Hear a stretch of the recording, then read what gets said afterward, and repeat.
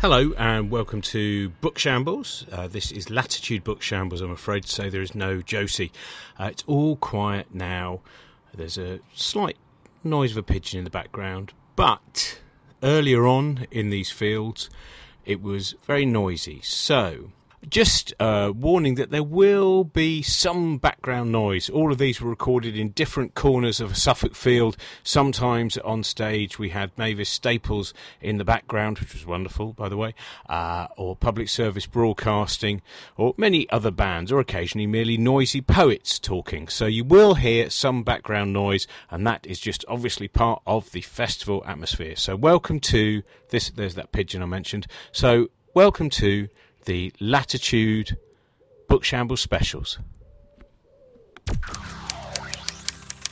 Welcome to our Latitude Book Shambles special, and today's special is a poetry special. Hopefully we're going to have a lot of these poets doing full-length interviews very shortly on the normal Josie and Robin's Book Shambles.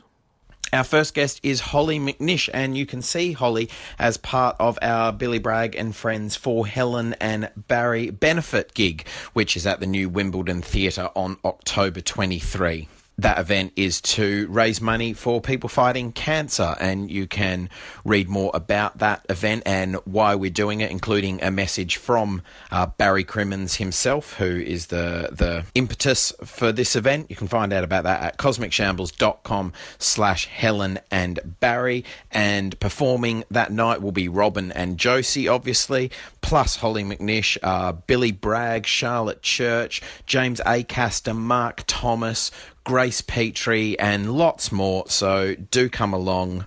October 23 tickets are on sale now, and if you can't make it, there are links on that page as well to just make a donation. But now here is Robin and Holly. Holly, you're doing well, the first thing I wanted to ask is, I'm trying to work out how to write poetry. Right. Phil Jupitus has said it's a ridiculous move to go from stand-up to poetry. It's meant to be the other way round. How do you have a process, or is it many different processes when you're... I guess it's a few different ones. Normally it's a bit like a vomit, someone described it as, I'd say. So I just get an idea in my head and sort of write it down quickly, and if I don't write it down straight away, then I kind of forget it. Right. I think at first it used to be a bit of a copy thing when I was really little, so I got in the habit of writing a certain rhythm and rhyme, but that was from copying Courtney Love lyrics and then trying to write my own poems to fit in with the same Was it also song. her sensibility as well? Were you that bit where you're a teenager and you think, this is what I'm like this? Yeah, basically. I can really feel what you're feeling in my little village in Upper Bucklebury. Yeah, and now it's just sort of like I've written so many, I think it's just sort of comes out like that. I find it hard to write a poem that doesn't rhyme, basically. Yeah, even though I'd say whenever I'm doing a workshop, I like ban people from trying to rhyme it, which is a bit silly. So how do you, when you're not rhyming, in terms of, so it's all about, is it about rhythm? Is it, because that's what I wondered, is the few that I've written, and I've written them mainly because we're doing the speakeasy tonight, and this used to be, it's meant to be the poetry tent as well, so I thought I'll give it a go. I'm not in any way, by the way, I'm suggesting that it's poetry. I'm just trying to work out what it is, though. But see, what interesting, I once read a book called The Monkey's Mask by Dorothy Porter, and it's a detective fiction thriller written entirely in verse. Oh, wow. And I was just amazed by it, because it's what makes it so good is it's very thrilling, because there's no words that aren't required, because she's writing it as poetry as well. Yeah. So it was turned into a film, and of course the film doesn't really work, because you think, no, the reason it's so great is it's a poem. Yeah. So do you find, what do you, when you're telling people, or luring people into writing poetry, are there any particular rules? Is there anything where you go, this has now moved over to prose? I don't think the main thing... No, I don't know about the difference between that. I think poetry and prose, a lot of the difference is just where you finish the line.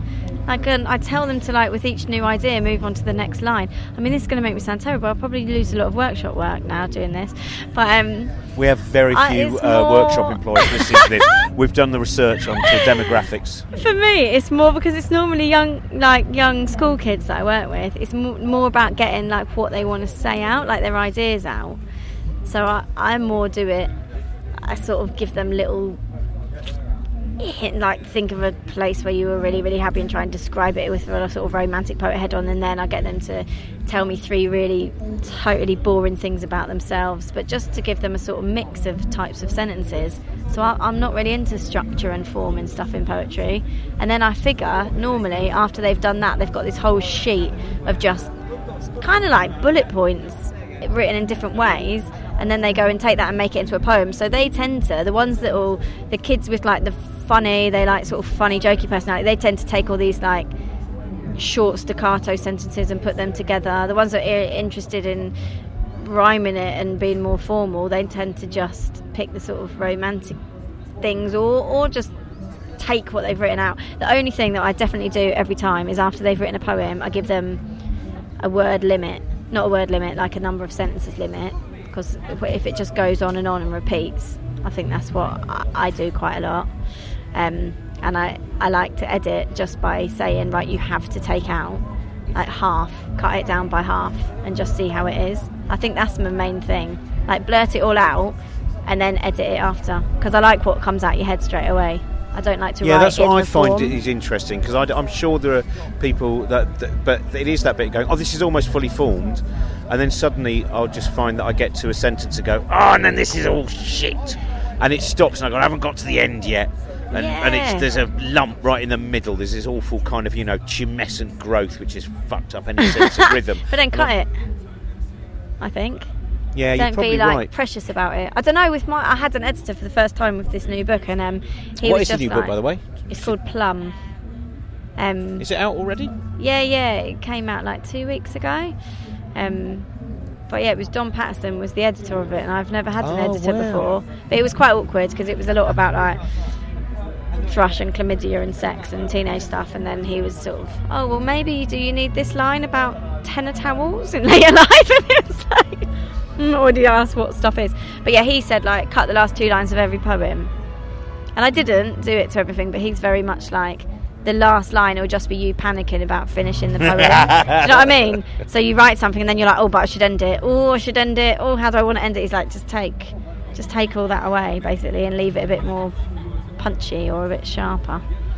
Yeah. Who do you read? I mean, when you moved from kind of lyrics, transcribing lyrics, to actually like thinking, oh right, I'm actually. I mean, what was the process of you?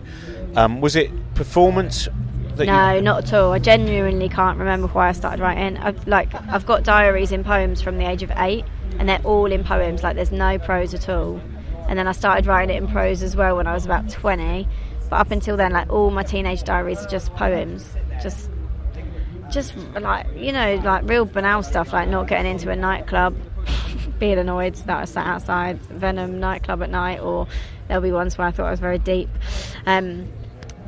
But yeah, I don't know why I started. I think like the kiddie ones, a lot of them are copying like Alan Alberg, or like Please Mrs. Butler was a book that I loved. It was like one of my favourite books, but then so was Lion the Witch and Wardrobe. I didn't start to write stories, so I'm not really sure why. But everything, like all my revision notes were in poems.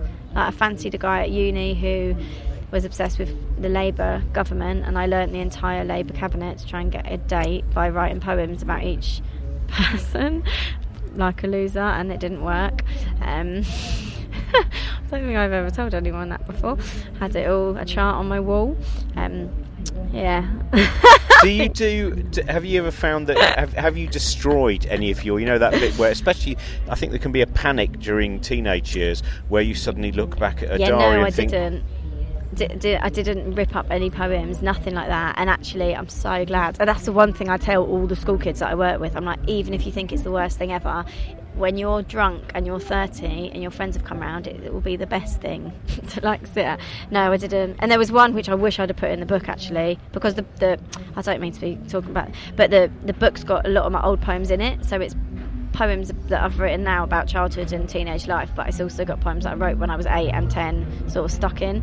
And there's one poem that was called Like a Porn Star that I wrote when I was 17 about what my 18th birthday was going to be like in this car on the way to the local bowling alley, and it didn't turn out like that. But that's probably the most embarrassing poem I've ever written, and I probably should have put it in there because a lot of the other embarrassing ones are in there. No, I love it. I love looking back, and And actually, loads of the time, I think I've learned, I've got more knowledge now, but I've learned more crap as well. And actually, my 10-year-old poems can teach me a lot now, just like my 7-year-old daughter teaches me a lot about how to be happy, or what actually you want in life a little bit. If I look back to what I was writing about when I was 10 or 8, it was all about stop throwing litter and stop polluting the river or whatever it was. I'm like, well, yeah, actually.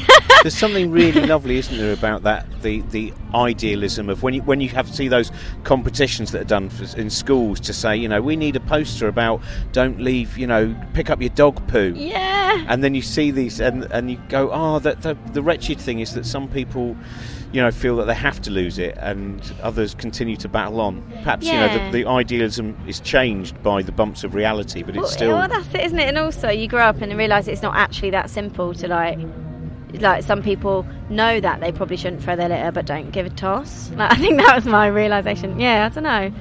Especially things to do with sex, especially. I like reading stuff I wrote when I was 14, 15, 16, 17, and then whenever I go and speak to teenagers now, and sometimes schools tell me not to read out certain poems. I think, but I wrote this when I was 15, and these kids are 16, and it's about I don't know. I've got this one poem that a few schools have asked me about giving a blowjob when I didn't want to, and I think it's sort of sad and sort of funny at the same time.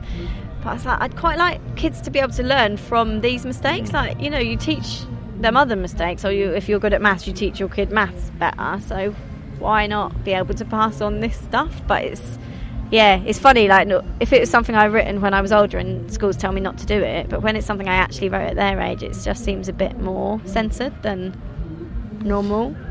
I found that I was doing a gig at Union Chapel, and there were two 13-year-olds in, and these people were going, oh my, they're only 13. I thought, yeah, but when I was 13, I was desperate to find out ways of sneakily staying up late to watch Alexi Sale and Rick Mail and all these late night comedy shows. You're ready for it by then. Trash, the thing is, don't start picking on. Oh, look at you third. No, just let them enjoy the fact they're going, because we were desperate. Well, all those different regulations of what age you're allowed in. Totally. Also, you don't know what people's hormones are different. People's bodies grow differently. My God, there was kids at 9 that were like I was at 16, and then it's not. Yeah, I think if they've come in, let them listen. Do you feel under any pressure to because you almost become some kind of spokesperson for groups of people, because things like the brilliant poem, which is probably the first time I became aware of you, or probably something of a cliche for a lot of people, which was about public breastfeeding. Oh, yeah. And that seemed to change. That went around many places. Yeah, that's still the one that I do most gigs from, I think. Not I don't mean literature tours and stuff like that, but most things that aren't to do with poetry, like conferences and student midwifery conferences. I do a lot of things like that. No, I love being a spokesperson for that, because I feel like I don't know, I didn't realise that so many people were sort of also embarrassed about it, and actually feel like the psychological side of not breastfeeding is not in any of the leaflets. It's still, I feel like the way that we try and encourage women to breastfeed, it's like she's not breastfeeding because she doesn't want to, she's doing it because there's no support, or it's painful, or she's got mastitis, or she's just too embarrassed to do it. And the reason she's too embarrassed to do it is not because of her own personality, it's because of the culture she lives in. So all of the emphasis on helping women decide whether or not they want to, it's like, well, just if it was me, I'd stuff that and try and work on the culture first, and then after that maybe that. But I don't know, I just I think it's so weird the way we talk about it. And actually, if I could do one thing with my life, it would probably be to try and do more stuff to do with breastfeeding, because I think it's pretty hard for lots of people to do it, because it looks like you're pressurising women to do something with their body, which is obviously you shouldn't do. But on the other side of things, every time I go to an environmental conference, or an anti-capitalist conference, or stuff to do with recycling, it's or health, none of them talk about breastfeeding, whereas it's the most sustainable, free, anti-capitalist resource I think that we probably have on this planet as humans, and it's not mentioned because a lot of men don't want to touch it with a barge pole for fair enough reasons, really. But yeah, I just think it should be at the start of every health conference, or every environmental policy I suppose similar, the ActionAid tent, I don't know if you've seen that, they're still running that campaign about the taboo of periods, that in a lot of cultures where, and that bit where they just kind of, whether it's connected to poetry or comedy, it's all these things where there are ways of approaching it where you go, it's all right, this is not going to be, it's still going to be kind of entertaining, and it might have something that lies. Because I tweeted a while ago, have you seen that painting of Donald Trump that a woman did just using her menstrual blood and tampons as brushes? Right? No, I don't as a kind of, because I think he once said that thing about and bleeding from her whatever, and that someone thought, well, here's my retort. It's a very good painting. God. She's got a real knack. But it's amazing. I found it such a great. I thought that's a good satire piece, isn't it? And when I put it up on Twitter, the reactions were varied. Yeah, I find it absolutely fascinating. Actually, all the taboos, like I don't know, periods as well. Even I've just written. There it is, amazing. Oh my god, it's quite a good picture. It's good, isn't it? Different shades as well. She might wear different times of the month. Yeah, like all the taboos around it. It's just so unhelpful.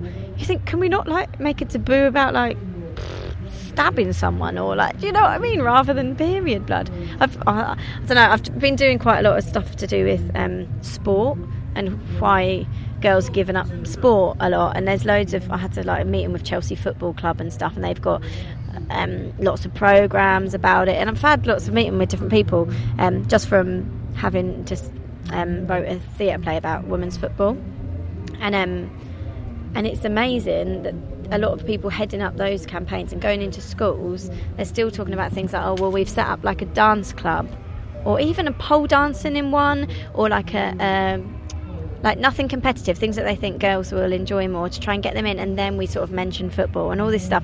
And they've been like just showing me sheets and sheets of things about 12-year-old girls stopping sport, and there's one guy, it was quite a young guy, and he said, I've gone in and we're doing all these assemblies about how good it is for your body and how healthy and how good it is for like, how you look and staying thin. And then I mentioned the word periods and sports bras and tampons rather than sack showers, and he just went bright red and was like, oh no, we haven't mentioned that. I was like, well, what the fuck? Like, why the hell do you think girls stop playing sport at 12? Like, it's not rocket science, is it? It's just like, and even the campaigns on telly, I think, just have an advert that shows you how to put a tampon in and say that it's not going to make you lose your virginity. I think that would maybe be more helpful. So yeah, it's just all these sort of, it's the same as breastfeeding, I think, like all the taboos, and none of the pamphlets talk about, feeling weird about having sex afterwards, or your partner touching your boobs and your baby touching them on the same day, and all this.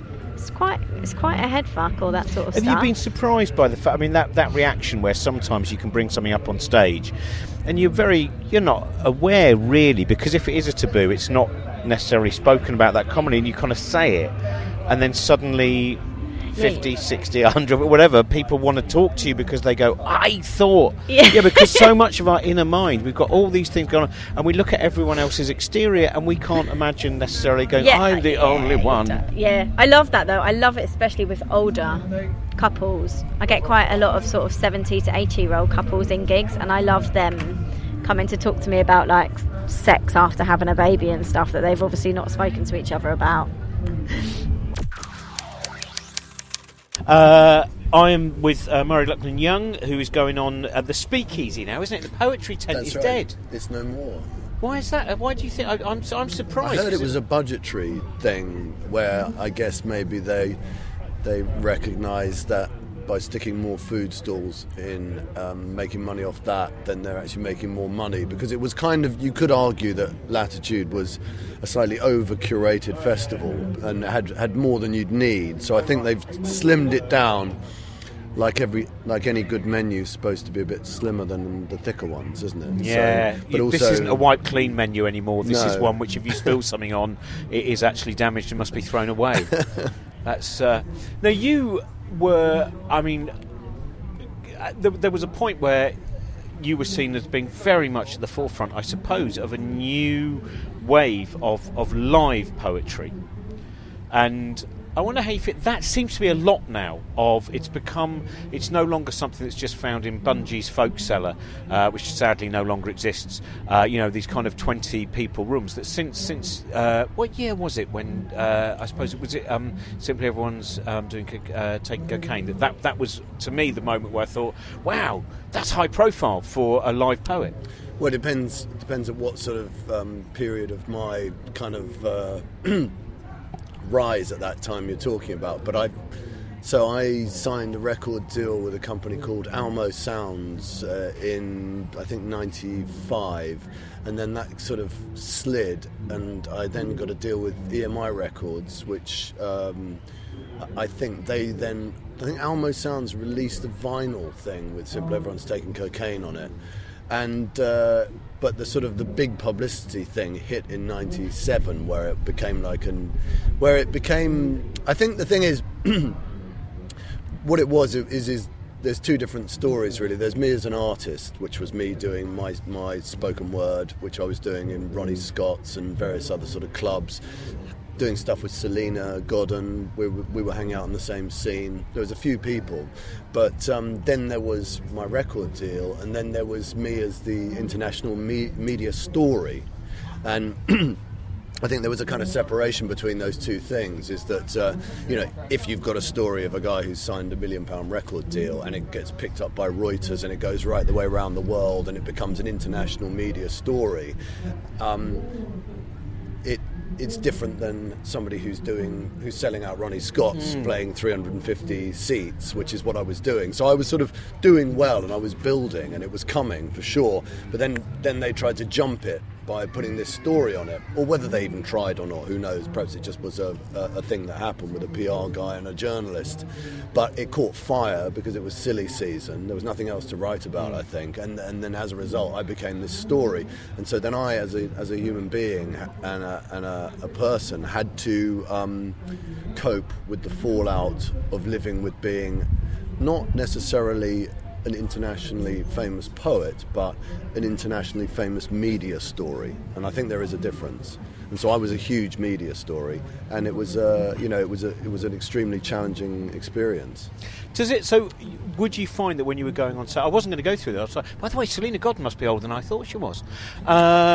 You've given it away. I'm sure she said she only started performing in 2009. She's the Dorian Gray of poetry. her memoir is fantastic. I don't know if you've read it. It's a really interesting book. But that point of walking on stage, did you suddenly go, oh, now I walk on not merely with expectation, but also there can be a heightened level of, kind of just people. Once someone has a £1 million contract around them, then sometimes people will kind of go, oh, well, let's see how good they are. And you think, oh, hang on a minute, these poems are really good, and this is really good spoken word, but now being analysed and scrutinised in a way which is making it more difficult to communicate. Well, I think the thing that happened on that front was, again, it's sort of twofold. Is that the first one is that I think what people probably didn't understand, and it took me a while to work out, is that as a product of the record industry, which is entertainment, I was sold to the public as a, in quotes, literary figure. And the press is part of the literary industry, and there is a divide, and you're not supposed to cross it traditionally. And I think that the press, after realising that it was a great story and it would sell papers and suddenly realised that they'd, how come I went to university and earning 19 grand a year as a journalist, and this little guy, this little person, this nobody is suddenly, signing £1 million record deal. And I think it messed around with the status quo. And so then there was an enormous backlash. There was also some very kind of destructive and angry stuff from people like Michael Horowitz, who was who became almost demented in his attacking of it. And there were other people within spoken word who let themselves down, in my opinion. But it's not something that I've sort of held on to. I was just surprised at a few people that they. But also, you find within that world what happens is that if there's a story, people jump on it because it's currency. But then, as far as your first question goes, the idea of walking on stage for me was never a problem, because I was always very, secure in my ability as a performer. But what did happen was I suddenly lost confidence as a writer, and I stopped writing. Until the point where I stopped writing completely and stopped work completely for about two years maybe. And then Mark Rylance from Shakespeare's Globe called me up and asked me to write a prologue for The Golden Ass. And then Radio 4 called up and said, would I do Saturday Live? And so I think I probably had something a little around, I guess, a sort of minor nervous breakdown as a result of the experience. And I had to learn to write again. And so I think there's that thing which you hear, that sort of 27-year-old thing where the spillage of your entire childhood and early youth comes out at a certain point, and you've got all this abundance of creativity. But I think a lot of people aren't actually aware of the way they write, and I think that was certainly the case for me, or the technique that they use, or the process they have. So I had to go back and say all this stuff that was just flowing out of me, which I thought was great and loads of fun, I just couldn't do it anymore. I couldn't write at all. So I actually had to work out the technical process of my writing, relearn it, and then learn to write again. So as a result of which I now can produce a piece every week for BBC Six Music, and I'm doing something for Test Match Special, and Ferrari have just called me up and I'm writing something for their 70th anniversary, and I've got a book of 300 pages of poems. So I'm prolific. But only as a result of the absolute carnage of what happened then, I think. I mean, maybe it would have happened another way, but it rocked me to my foundations, the whole thing. What's your process of writing? I think there's different. I always used to be fascinated that Nick Cave would count it almost as, when I say an office job, obviously it's far more than that, but he would get up and he would go to his writing room, and he would have a working day. And then of course we have, the people often mention Graham Greene, 1,000 words a day, and when he got to the 1,000th word, stop, that's it, no more words, neither one nor the other, either side. Do you have a process, or is it more scattergun than that? Well, if I'm doing something, so for instance, like I was doing, if I'm doing something for a film, for instance, then I have to do periods of writing to get through what it is. But a lot of my stuff recently has been based around commission. I'm starting to write more for myself again. And if I could possibly have it my way, then I would do 3 hours a day, no more at all. But as it is, sometimes I do absolutely nothing because I'm on the road. I write a lot on my phone now, actually, just sitting on buses and stuff. So I'm going back to that sort of idea of a notebook writing thing. But I have to snatch time from where I can get it, because I'm doing lots of things, and I'm on the road a lot as well. So the idea of being on the road and having a working process is very difficult, particularly if you're driving yourself. So I went to India a couple of Christmases ago and just sat down for a month and wrote 3 hours a day, and it's the most joyful experience, because it provides the thing which so few of the sort of peripatetic poetry community on the road have, which is stability. And I have absolutely no stability. My BBC Six Music poem is the only stable thing I have in my life, and I see my children once a fortnight. So that because I was asking Luke Wright about this as well, that some people I've spoken to are poets, lyricists, stand-up probably in less way, but some people are able to, there is an incredible energy that leads to 50 lines and then a constant, like, chop, change. Other people, it seems, I've come do it in a process of, they find 3 lines and they leave it, and then they come back, and it's a much how do you have one particular process, or do you find there are various different ways that you can approach constructing a poem? I think the first idea within it all is how one approaches the concept of the premise. So for me, if I'm doing something for Six Music, and they'll say, okay, we've been talking about this week. If a premise jumps into my head, so this week it was the idea of, they were talking about things that you shouldn't tell your father.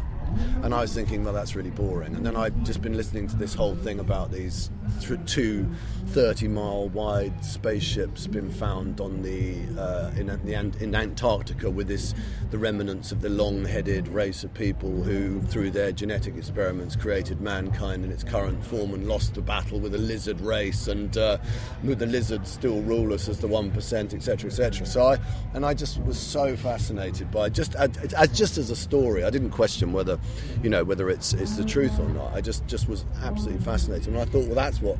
So I just regurgitated all of that as the things you shouldn't tell your dad. Yeah. And that was just a really funny premise, and it was great. But if I don't have something which which is easy like that, then I have a process which is based around the idea of what you call the creation of novelty through random divination. So the idea of taking individual, so this completely rules out any potential for writer's block. So the idea is that you, and this is what brought me back from my £1 million hiatus, was that you can take 2 words that don't go well together, like Lamborghini roof rack, and or Lamborghini bus stop. Yeah, it's better. And you take those and you just come up, so you can write 2 columns of words if you want, and then you just take all of the words that don't go with each other and put them together, then try and turn them into a sentence, then try and pair the sentences, then try and answer the sentences with another sentence, and then just keep on shifting them and shuffling them until they start to make some sort of sense. And then that is the idea of invoking the muse through a process. So not just sitting there thinking, when am I going to think of something? When's the right answer going to come? Some people will walk, and so if I get a really good premise, then I can go for it. Then you have that sort of dreamlike poetry writing where an idea comes in and you sort of let the idea speak through you. But if that doesn't work, then there are always mechanical processes which can kickstart you into those areas. So I have about 2 or 3 different ones. But the one I teach in a sort of creativity course in schools and colleges is the one that I was just talking about, the columns of words. And what that does is it just gets the brain working. I think it's the equivalent of doing something like magic mushrooms or something. It just starts to get the brain functioning on a different level and realizing that it's not just all around. It's not all about route 1 A to B thinking, and you can go other directions. And it's not about you. It's about the word, and it's about being a servant of the word and a conduit for the word to travel through. Do you have? Are there any particular poets that you feel are just not known enough? And I mean, it's an interesting thing, isn't it? That poetry, there's certain phases people go to where they may well dismiss it, and yet everyone listens to lyrics. Everyone that way. Who do you feel is someone who is perhaps overlooked, who we should be celebrating? Well, I mean, I guess it depends on what is the point where we decide somebody is celebrated. I mean, if you look at all the people I suppose Red, actually, even that, that bit where you sometimes think there's something that you love and you go, why does no one, every time I bring this person up, no one seems to know their work, and I want them, the person that you, every time you would see their book in a bookshop, you think, I must buy that and I'll pass that on to someone. I have to keep... Well, that's a difficult question. I'm just trying to think of the right person to... My mind's gone completely blank. That's right. It's always a hard one, isn't it? You think, I've actually never read anything my whole life or ever seen any other human beings. No. I've realised how tricky it is. I've lived in a cave. I have to think about that. Some shadows of poets, that's all we know of. I'll text you. Do you have you got what's your next project, or you're spreading yourself, travelling the world, the schools, Six Music? Well, Six Music is my ongoing gig, which I'm very grateful for, and it keeps me honest, and I have to write every week without fail. I've got to produce at least one piece. Then I've got this piece with Ferrari at the moment, which is kind of exciting, which is a piece on the colour red. And they do know it's going to be about Ferrari bus stop, do they? Yeah. No. You have warned them about this. No, it's going to be masculine. It's going to have the word red repeated a lot in it, and it's going to have lots of engines and things like that. But that's quite an interesting thing, because I just handed in a thing to Radio 4 where I was going to do a documentary on, and it might still happen actually, a documentary on these sort of manifestation and affirmation books that are going around, like The Secret, where you say you start feeling what it is to have something, and then you get it. So it's the spiritual self-help books about getting stuff, and I put at the bottom of it. And during this process, Murray will try and manifest a Ferrari, and then Ferrari called up about 3 weeks later and said, "Would you like to write a poem?" And I thought, that's better than having a Ferrari, really, because I wouldn't know what to do with one, to be quite honest. But other stuff, yeah. So that I'm working on a series of children's poems, which is going really well. So I just did the Test Match special 60th anniversary, which is coming out in a couple of weeks' time on 5 Live. I have been writing erotic poetry, which has been quite interesting. So the Amorous magazine published one of mine a couple of weeks ago. That's just started, hasn't it? Which was kind of a bit of a leap for me, because I've because of working with Six and on Sean Keaveney's show, a lot of my stuff's just becoming more and more humorous, and it was just really nice to write something dark and sexy. And so I think I'm going to write more of that. Let's hope the standard stays, but I don't end up at the Bad Sex Sean's Awards. Show tonight? No, I asked me to, but I did it at Glastonbury. But I'm doing my gig and leaving, and go straight down to Ways with Words at Dartington tomorrow. So I've got a gig down there. Yeah, I remember that one because it used to be sponsored by the Telegraph, right? And the people, Telegraph readers, who had the whole front row, they have their seats reserved. And I remember doing a show down there, and the second half, no one was in the front row. All of the Telegraph readers had gone. Well, not all of them, but there was the whole of the front row had gone anyway. John Lennon, just people in there for just rattle your jewellery. Yeah, it wasn't even one. I mean, I'd only said a few things about Charles Darwin. It wasn't one of my lefty shows or anything. I'd love to see how Elvis McGonagall goes, or Attila the Stockbroker. Have you had a moment where you've looked at something, you've found something, and you've just gone, "Oh shit, I was going to write that." I mean, that moment where sometimes I will see whether it might be an idea for a film or whether it might be a piece of stand-up, and I go, "Oh!" Okay, I tell you, I mean, it's happened to me lots of times, and there is that thing that they say, the Times crossword is easier to do the day after it's been done by someone else, because it's been done, and once you have an idea, it's in the ether, and therefore lots of other people can have it, and etc., etc. But working with BBC a lot, I put things in all the time saying, okay, what a great idea. And I was doing something in Scotland it's supposed to be about the referendum, and they ended up taking all the content of the referendum out of it, and it just looked like me dicking around in Scotland, which essentially what it was, without any political content.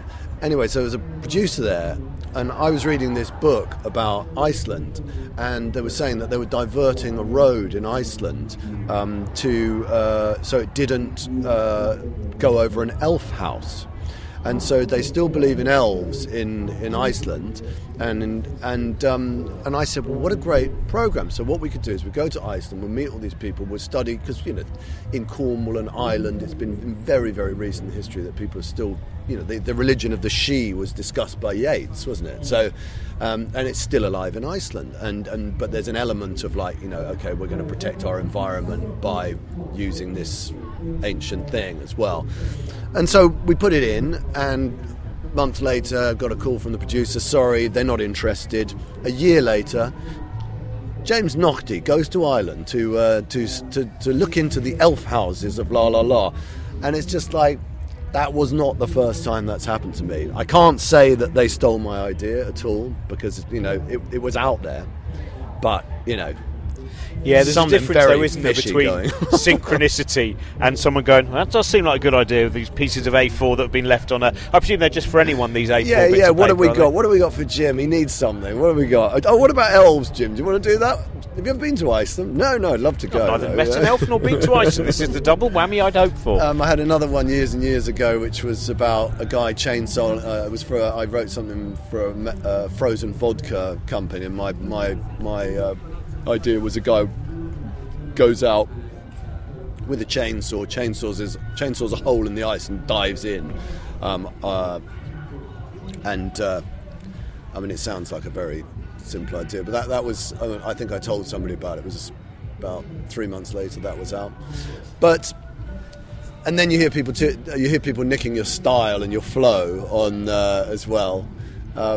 And I've nearly did a cease and desist on someone once because it was blatantly stolen. But then, there's just no point. And I think that there was a great line this lawyer once told me when I had somebody who actually stole something from me, and I wanted to go after him and take him to court. And he said, look, you want to get involved in anger, in legal wranglings, in pursuing this person. He said, I will do it for you. It will cost you a lot of money. But what I suggest is you take all of the creative energy that you're about to lose in this legal process, which will be completely rinsed out of you, and use it on doing something you love and not chasing someone through court. And so the way I look at it, what's that great? It's the abundance of, I'm not short of ideas, so it's not a big deal to me. And and if somebody wants to go around nicking other people's ideas, then that's up to them. But if you buy into it, I think that's when you start, the road down to becoming a supervillain.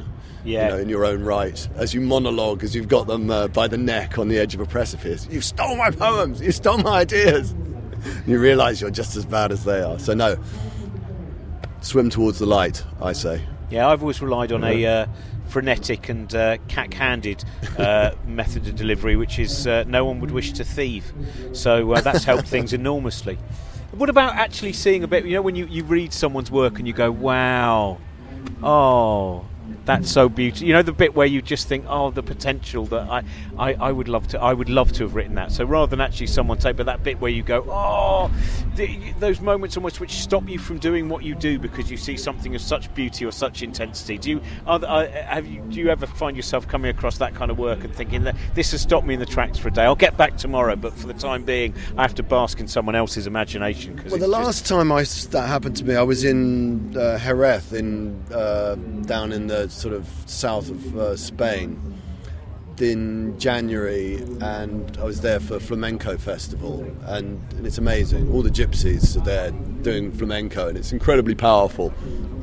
And I had the Ted Hughes poem "You Hated Spain" with me, and I read it out loud a couple of times to a few people out, with drinking sherry late at night out, in a place with a big bull's head on the wall, and all the gypsies just in there playing more and more and more flamenco, which is astonishing, and singing, and I read that out loud, and I just thought, I'm not like the biggest Ted Hughes fan, but I just thought it was so amazing and poignant, and it was about Sylvia Plath, and about how she didn't understand Spain, but the images, his ability to conjure image, I just thought, you had just pretty awestruck by the power that he could pull down from assembling images, and then but beautifully constructing a narrative to sit with it as well, and a bleak one at that as well. And there's a certain bleakness to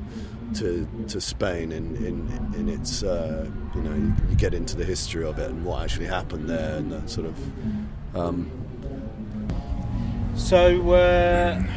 joined by heroes of the spoken word, once young heroes of the spoken word, but not saying anymore. It's interesting. I think I'm joined by two people who probably, when they first met me, thought, imagine being that old, and in fact now they are.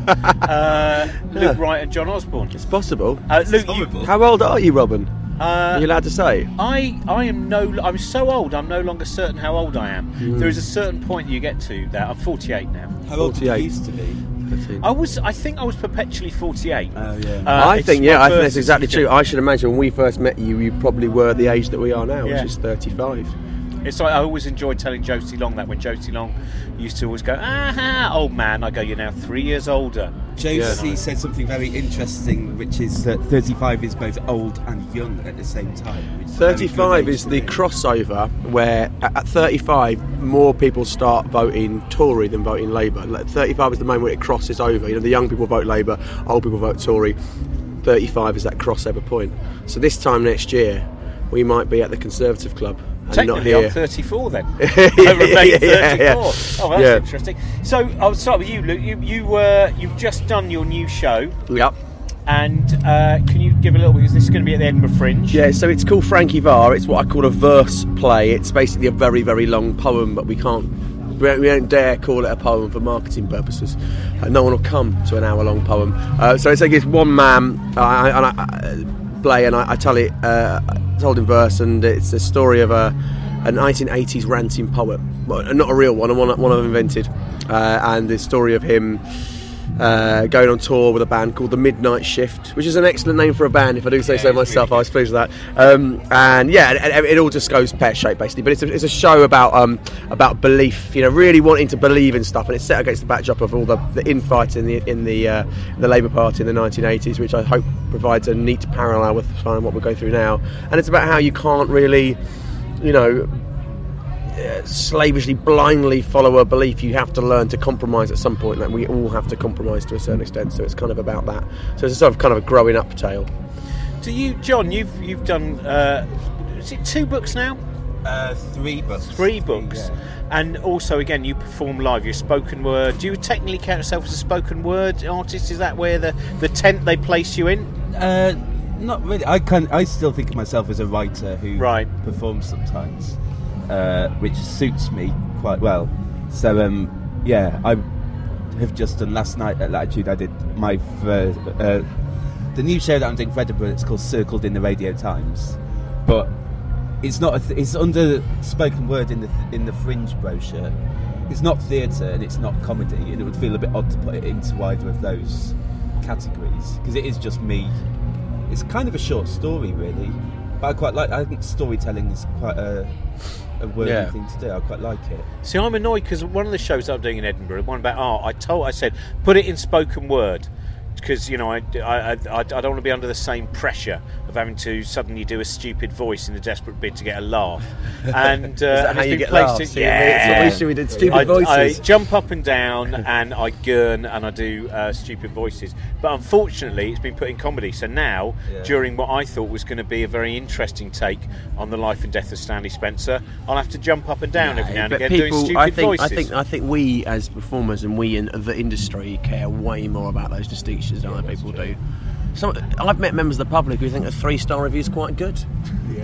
And oh, great, for us, we'd be like, it read like a 5. I think we get so caught up in this little bubble about, especially in Edinburgh.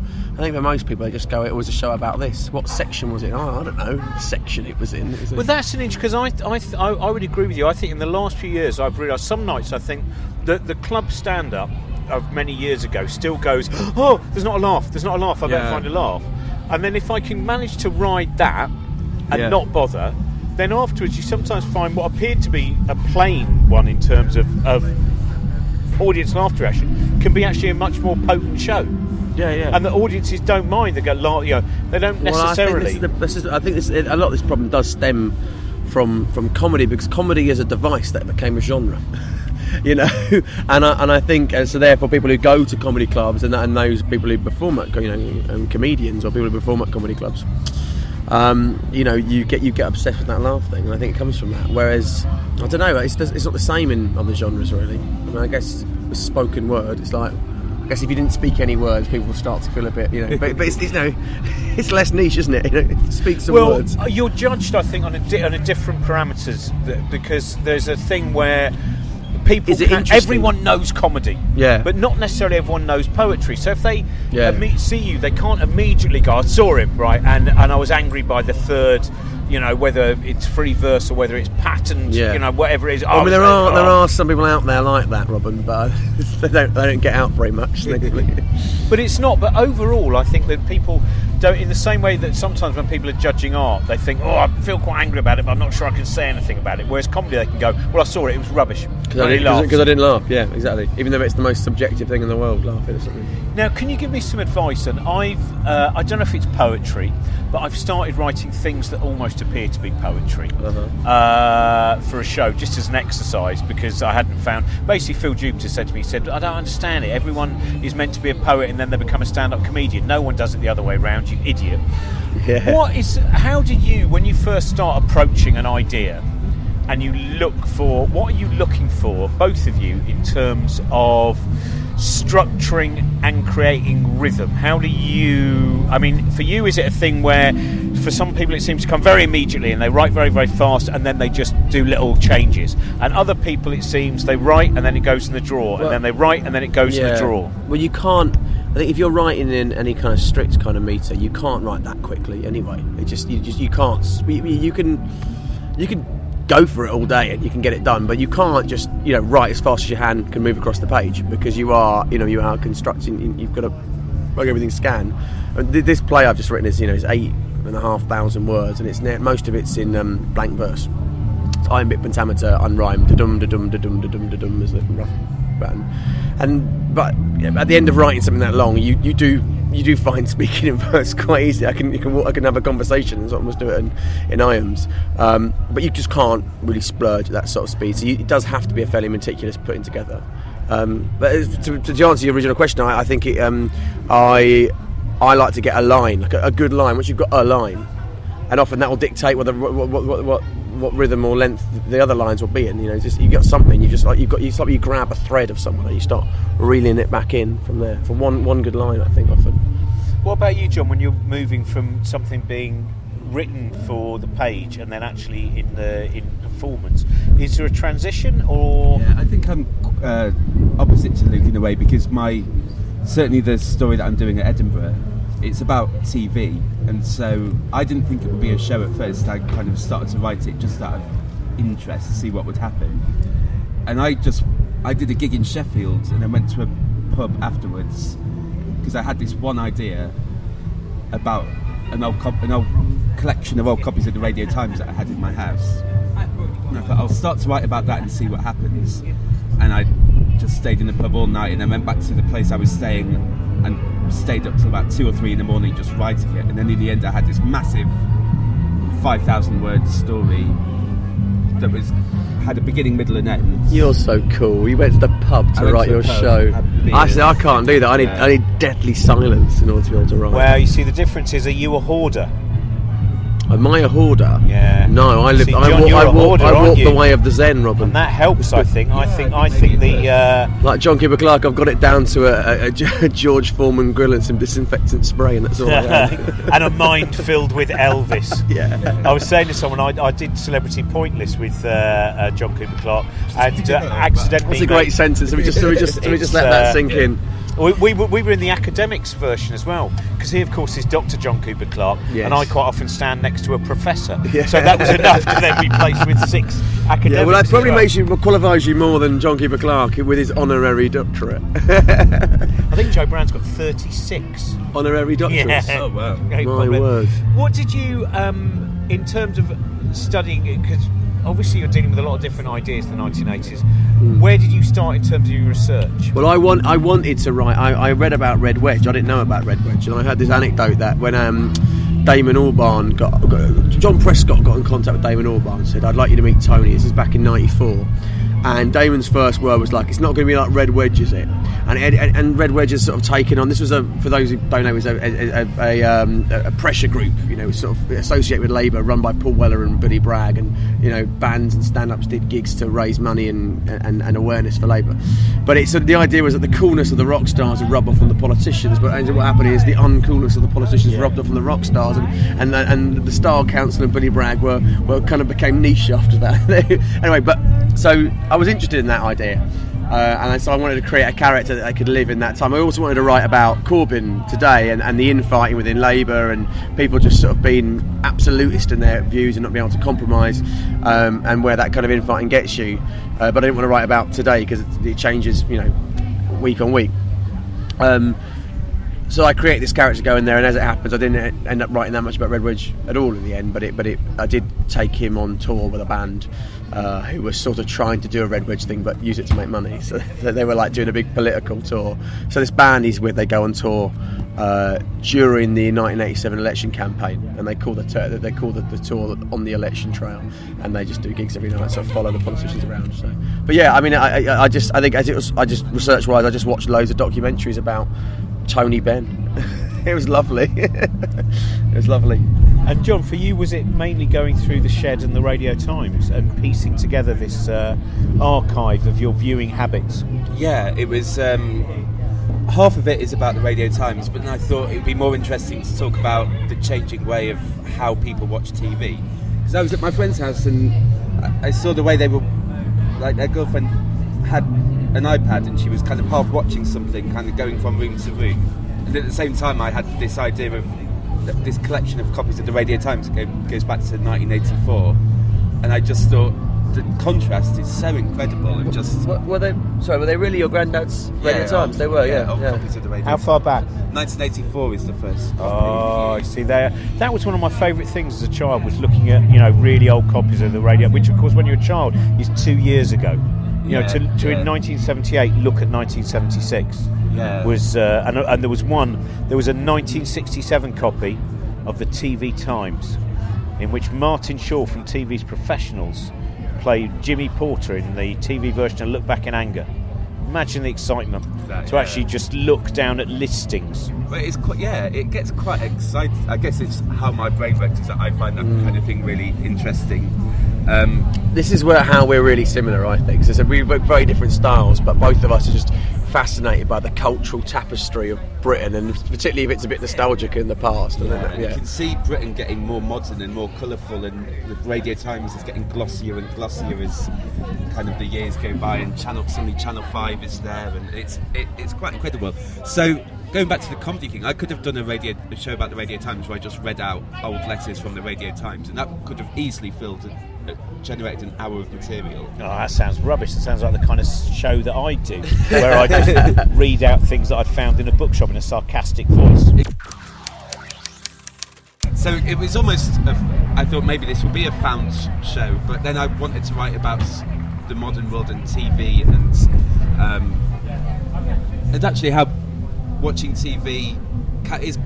You do feel stressed about how many things are on Netflix and on the iPlayer that you've not seen yet, and everyone's talking about this new show, everyone's talking about a new season of Orange is the New Black. You think, I've not finished the new season of House of Cards, and it's just never ending. It's almost competitive. What should be relaxing. Sometimes that's all people talk about. It is, It's been a whole evening on what box sets you haven't watched. Yeah. And I think Except when now that it's happens, not box sets, is it? Now it's the virtual. Well, yeah, the virtual box set. But I mean, it's so. essentially this thing of like, I think that when the conversation goes to that, and I'm not saying I'm opposed to a little bit of it, but I think really that's the moment, you should get another conversation. Well, it's quite easy for me because I haven't seen it. I kind of stopped at The Sopranos. I thought The Sopranos was such a incredible work of art.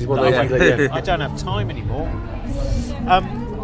What do you find? Because that isn't it. I think there was a point where the Radio Times went from being a rougher, coarser paper. Because the TV Times, of course, glossy. Glossy, yeah. Awful it's glossy. all ITV, whereas the Radio Times is BBC. Yeah, and it always have something from their Hollywood. Someone in Hollywood as opposed to someone in Ealing. And, Ealing, lovely Ealing. So what have you found? Well, I suppose you shouldn't give it away because that will obviously be the turning point of the production, I presume. Yeah, well, it's just I've found a very beautiful story that you can trace someone's life through the shows that have been circled, and it does all add together very neatly to form someone's entire life. It's quite nice just analysing something to that extent. Does it also become depressing where you also see how slight even very famous people's career is from the moment they're like Dickie Henderson? Luke? No, I'm sorry, Robert. John? No. Huge star, Dickie Henderson, but almost on the point of death. Forgotten. If you go through your Radio Times, probably still around in 1984. Oh, who was on a Sunday night at the London Palladium? Of course, it's Dickie Henderson. Of course, it's Dickie Henderson.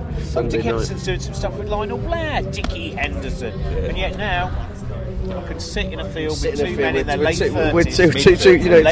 Mid-30s. Late 30s. And I think once you are over 35, you are technically in your late 30s. Yeah, it's all getting late now, isn't it? Mid-30s.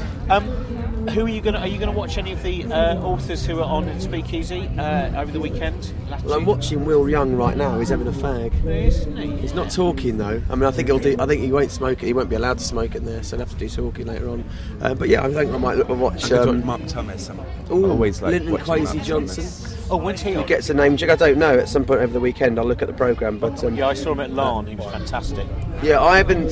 When I was very young, when I was like 20, he came to our uni and we booked him for this night, and I was arts liaison. I did a set as well, but I went and picked him up from the station, and he was really sort of very serious man, Chris. He didn't talk to anyone all night. I was the only person he talked to. And then, because I thought this was the pinnacle of my career, I thought that was it, I'd peaked. So when he was on stage, I drank some of his wine. I thought, well, I've got a story to tell the kids now. And now I'm going to have to do it again, aren't I? Yeah. And John? Mark Thomas, I'm looking forward to. I'm really not a writer, but the Divine Comedy are on Sunday, and I've been listening to their new album, and it's so refreshing to hear a singer just have fun writing silly but fun songs. He's got a good sense of fun about him, Neil Hannon, hasn't he? Yeah, it's brilliant. So that's what I'm quite excited about. And what are you reading generally, Luke, at the moment? Oh, what am I reading? Do you know what? I've read so little this year, because every sort of spare second I felt I should be watching a Tony Benn documentary, just working on this play. I really need to get better at working on these long form things, they don't just take over my life. But I read a really interesting book called The State of the Union. No, not The State of the Union. Unions and Disunions, I've forgotten what it's called. It's about the United Kingdom. It was released just before the Scottish independence referendum, and it's about the United Kingdom. It's the one of the best recommendations we've had so far. John, is there a title you can half remember? No, can I tell you? Do you know what? I've been rereading the collected works of John Betjeman actually these last couple of weeks, because it's my little safe place that makes me feel happy. Now, where is, in terms of, I suppose it's called Acts of Union and Disunion. Acts of Union and Disunion. I don't know why you didn't remember that catchy title. Where does John Betjeman stand now amongst poets in terms of? Because I think there was a while where perhaps people thought there was something overly light and novelty about him. If you look from a distance, and yet he's. Well, I think he's one of those things. There's loads of lust as well. He's a smutty, sad old man, and he's So I think there's a lot of that in it. And it is really dated in lots of ways. But I think it's good. And you listen to something like Indoor Games in Newbury or something like that. You know, it's dark, it's sad. He captures childhood really well. Yeah, and he's just really good at writing. You know, he writes in sing-songy verse, and I like that. I write in sing-songy verse, so I just felt like having an affinity with him, I think. I think there's still tremendous charm to what he did. Yeah. There's nothing better than finding on YouTube him going to look at St Enodoc Church, where he is now buried. Yeah, it's a wonderful thing. Where then those final documentaries. I can't remember who when he was ill and he was being pushed around by a guy just being taken back to some young nurse. Tragically, no, it wasn't what he may have. Do you think it helped that he actually got that out in the verse? Because other times we read about poets, but it turns out it's only when their letters are found under the floorboards that we find out they might not have represented the values we imagined. Yeah, and also there was that thing, when Andrew Motion published the biography of Larkin, and all the sort of the racism and stuff came out. That was that studies it. I mean, I think it was an open secret that he had a town wife and a country wife, and he was. But have you heard that story of? I don't know if we got time. Can I tell you a story about his biographer, Bevis Hillier? There's a man called Bevis Hillier. He spent 25 years writing a 3-volume biography of John Betjeman's life, right? And when the second one of those came out in 2002, it was reviewed in the Sunday Times by Ian Wilson. You heard the story, and Ian Wilson hated it, right? He did a total poison pen review of it. Who had also written... then what happened? 3 years later, he announces that he's writing his own little biography of Betjeman, and he's going to toss it off in 9 months because he's got more important things to move on to. So Bevis Hillier thinks, right, fuck you. So he fakes a letter, supposedly from a French lover, previously unknown about French lover, that John Betjeman had written, and he sprinkles his letter with just enough information, like Betjeman-isms. So he signs it off Tinkety Tonk sort of things, which because apparently the Queen Mother used to sign off her letters Tinkety Tonk. Tinkety Tonk, old fruit and down with the Nazis. So he does all this, sends this letter to Ian Wilson, posing as the French woman's daughter, claiming she'd found it in an attic. A.M. Wilson then falls for it, hook, line, and sinker, puts it in his book.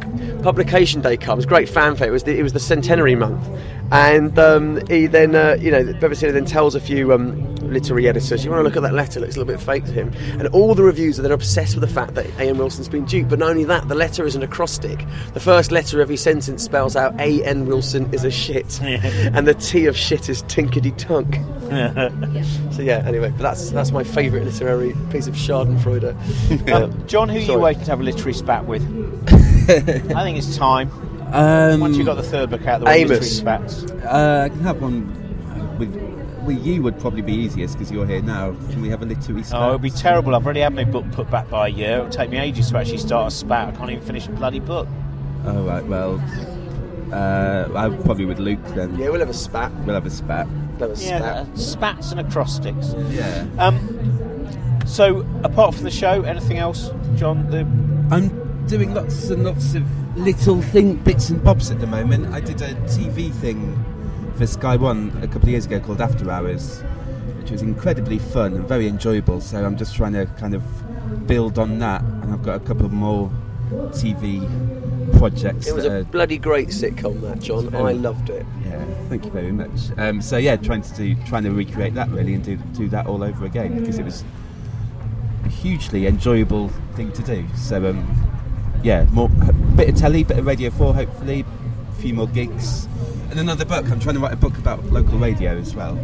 So that's kind of my project for the next 6 months. Do you think was your childhood more a childhood of listening to the radio than in the corner with books? Were you predominantly under the sheets? Not particularly. I think because I wrote a book about radio a few years ago, and a lot of people thought that I was this kind of radio anorak or radio enthusiast, but I think it comes across quite well because I'm just someone who quite likes radio and has always listened to radio. I think people who are radio nerds, I think, would not be able to write about radio in such a kind of objective way. So I think I probably like radio a little. I've always listened to radio a lot, but not too much, not in a crazy way, not in an obsessive way. Yeah, because I remember there was one guy who used to come to a lot of radio recordings, and sometimes he'd actually record them himself and then see if he could do a tighter edit than the one that went out on Radio 4. That was never the man you were, was it? No. Cheers, John. But yeah, I think radio is a good forum for storytelling, and that's what I want to kind of capture, that downtime that people have. It's just about storytelling, really. Cheers. Thanks, Robin. There you go. Yeah. Thank you very much for listening. We'll be back next week with a normal episode of Book Shambles with Robin and Josie. Just a few quick final announcements. If you're going to the QED Festival this coming weekend, October 13, 14, 15 in Manchester, we will be doing a live Book Shambles recording on the Sunday.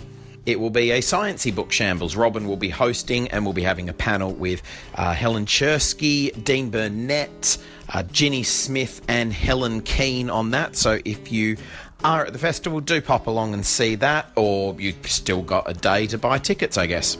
And don't forget, you can become a Patreon supporter of Book Shambles if you like, just as little as $1 an episode.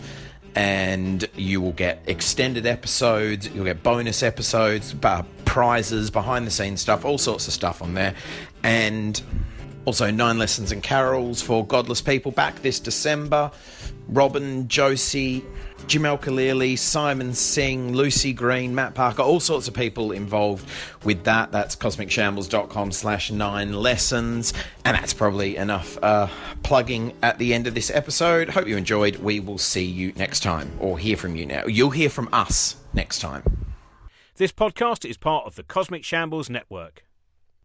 Josie Robin's Book Shambles was produced by Trent Burton of Trunkman Productions.